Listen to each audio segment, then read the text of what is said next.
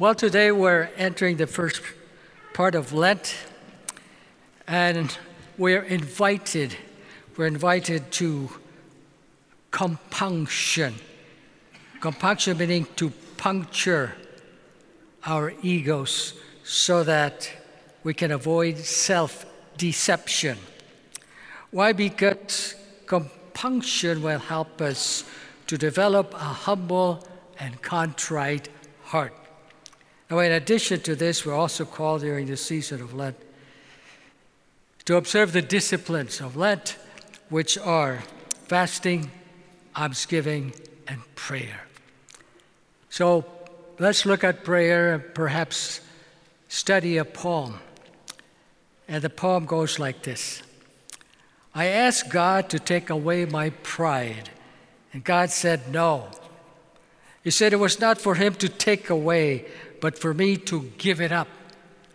I asked God to grant me patience, and God said no.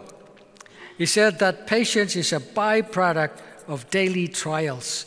It is not granted, but earned. I asked God to spare me pain. God said no. He said suffering draws you apart from worldly cares and brings you closer to Him. Then I asked God to help me love others as much as He loves me. God said, at last, you finally have the idea. End of the poem. So in this poem, we learn that we need, during the season of Lent, a lot of humility. We need patience, and we need to develop an intimate relationship with Almighty God. Now, in the Gospels, we're told to beware of the guiles and temptations of Satan. So let me give you a few tips about temptation. The devil tempts people, but idle people tempts the devil. The devil is a scam artist and uses hype to make us fall into sin. He will use half-truths and big lies to confuse us. And when we fall, he is silent about the consequences of our sins, temporal and spiritual. That's why Jesus said, watch and pray that you will not fall into temptation, because the spirit is willing and the flesh is weak. Also in today's gospel, Jesus was tempted 3 times in the desert. First, after fasting for 40 days and 40 nights, Jesus was hungry.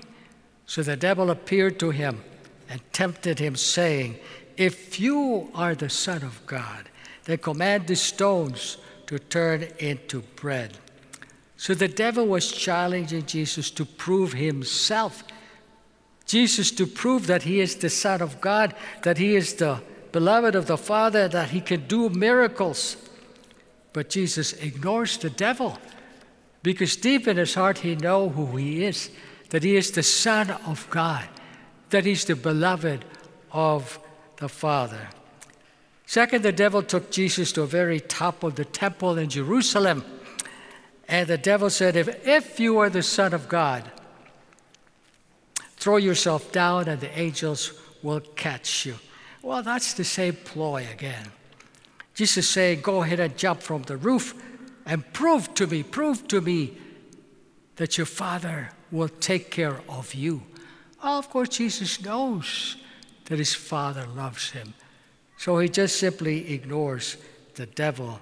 And third, the devil takes Jesus into a very high mountain and displays to him all the splendor, the beauty, and the magnificence of the kingdoms of this world. And he says, all these I shall give you if you worship me.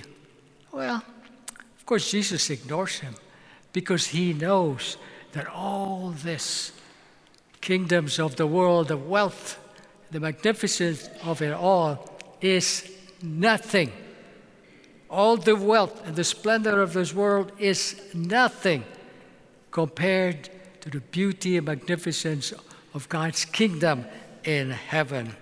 So then Jesus pushed back, saying, "Get away from me, Satan. It is written, 'The Lord your God shall you worship, and him alone shall you serve.'" After that, the devil disappeared, and angels ministered to Jesus. So that's where the power of Jesus comes from.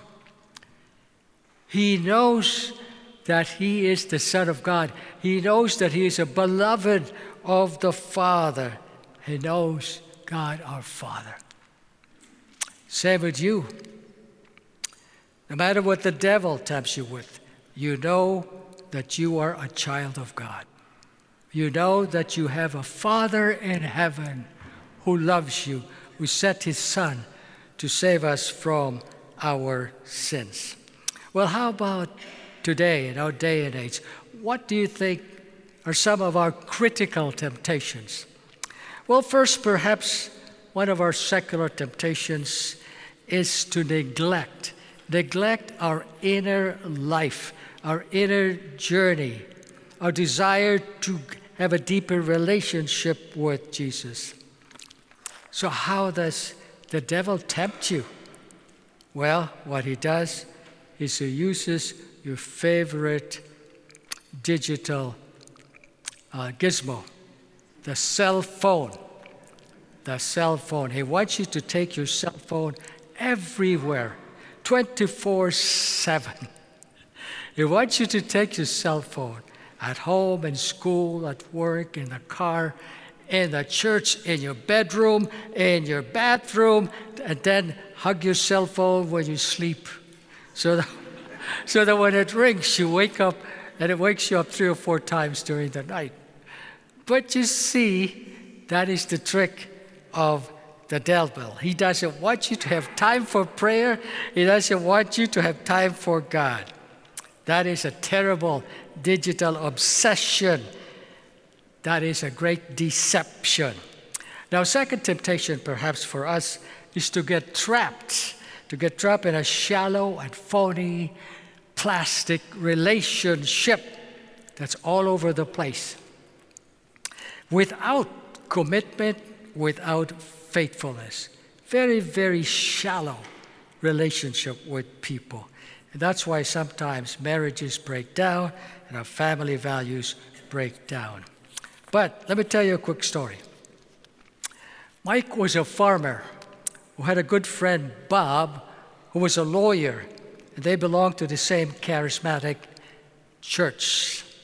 So one day, Mike, the farmer, approached his lawyer friend, Bob, asking him to help him because there's a corporation was trying to manipulate him, to coerce him to sell his farm, bullying him to sell his farm.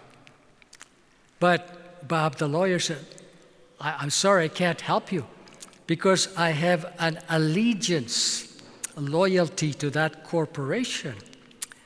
And so Mike said, Bob, you remember when we were young? Our pastor asked you and I the question, do you accept Jesus as your Lord and Savior? I said yes. How about you, Bob? What did you say? Well, Bob was silent for a moment, and then he said, well, I told the pastor I will follow Jesus up to a point. And Mike said, could that point be the cross? Bob was silent, and then he said, that's right. That's right. I'll follow Jesus to the cross, but not on the cross. I'm not getting crucified with Jesus. So Mike, somewhat disappointed, said, okay, then I believe that you are not a disciple of Jesus. You are only an admirer of Jesus. You are not a disciple. You're only an admirer of Jesus. And Bob became quiet. So hopefully during this season of Lent, we're going to deepen our relationship with Jesus so that we can commit ourselves to be a disciple of Jesus. Also during Lent, perhaps we could take our trials and difficulties during the season of Lent and carry our cross daily and offer it up to God. Offer up trials and tribulations and difficulties. That's why you hear from old-timers who often say, offer it up to God Almighty for His glory. Why? Because even Jesus in His entire life offered all His sacrifices, His difficulties, especially His death on the cross. Offer it up to transform His sacrifices into redemptive grace for you and for me, so that our sins can be forgiven. Now that's why Mary of the Trinity received a message from Jesus, and Jesus said to her, "The soul that honors me most is not the one who has suffered most, but the one who has transformed her suffering into love for me. Yes, all her sufferings, even the smallest annoyances and little disappointments." That's why a wise man said, all great virtues bear the imprint of self-denial. Lent, self-denial. And that's why Jesus said to the mystic Consolata Betroni, Jesus said, transform everything disagreeable, and that to encounter disagreeable that you encounter in life, transform them into little roses, gathering them up with love and offering them up to me with love. That is His challenge for Lent. Transform all your trials and difficulty into small roses and give Him, offer it up to the Lord Jesus. And so as we prepare to receive the Eucharist today, to receive the Son of God Himself, once again, my brothers and sisters, look up, behold, the crown of thorns, which signifies Jesus' infinite sacrifice, being transformed into redemptive grace for your salvation and for my salvation. Why? If you read the scriptures, Jesus is always telling you, telling me, I love you. I love you. I love you. Even on the cross, I love you. I love you. Why? Because your love is so special to Him, that He wants to take you to the Father's house so that you could love Him back forever. Amen.